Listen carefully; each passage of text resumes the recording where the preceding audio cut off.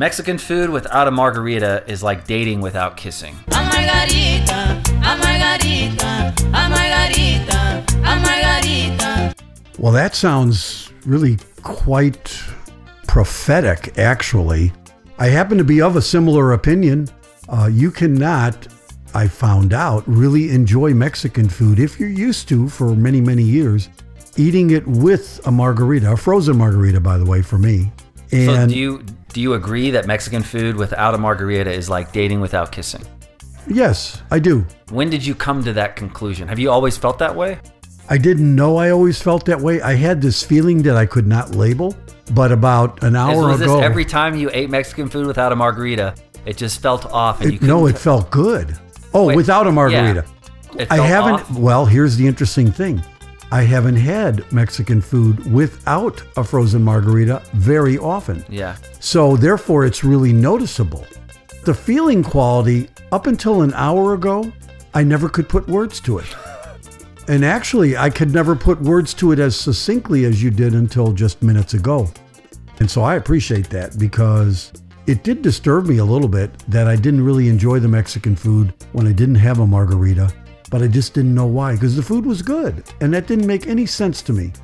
But now I feel complete and aligned and almost Zen-like in terms of my feeling about Mexican food and the combo with margarita. Now, as it relates to dating and kissing, to me, dating is about kissing in the sense of getting to know, kissing the personality and then the lips. And Mexican food is about the Mexican food and then the margarita as you go back and forth. So it's a compliment. It's a, yes, it's So a without the complimentary aspect, Yes, it's yes. just not as fulfilling. Yes, iced tea and lemon, it's a compliment. You don't have to have it. You almost would notice it if Do you think there are people that, well, I guess there could be people in relationships that don't kiss? I bet there are, and I would certainly like to Do you think interview those them. relationships last?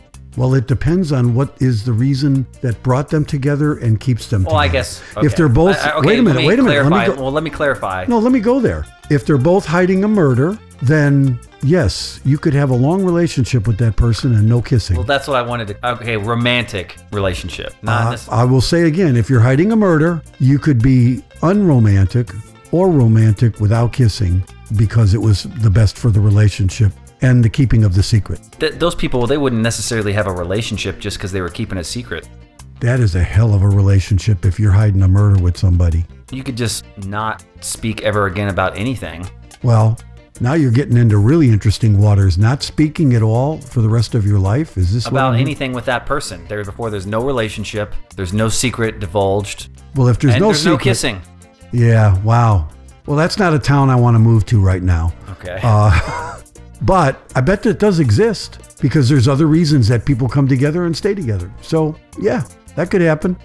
I don't know that it would make for a good movie and probably wouldn't draw a big crowd unless whatever did bring them together was really juicy and interesting, and that could certainly happen. All right. A margarita.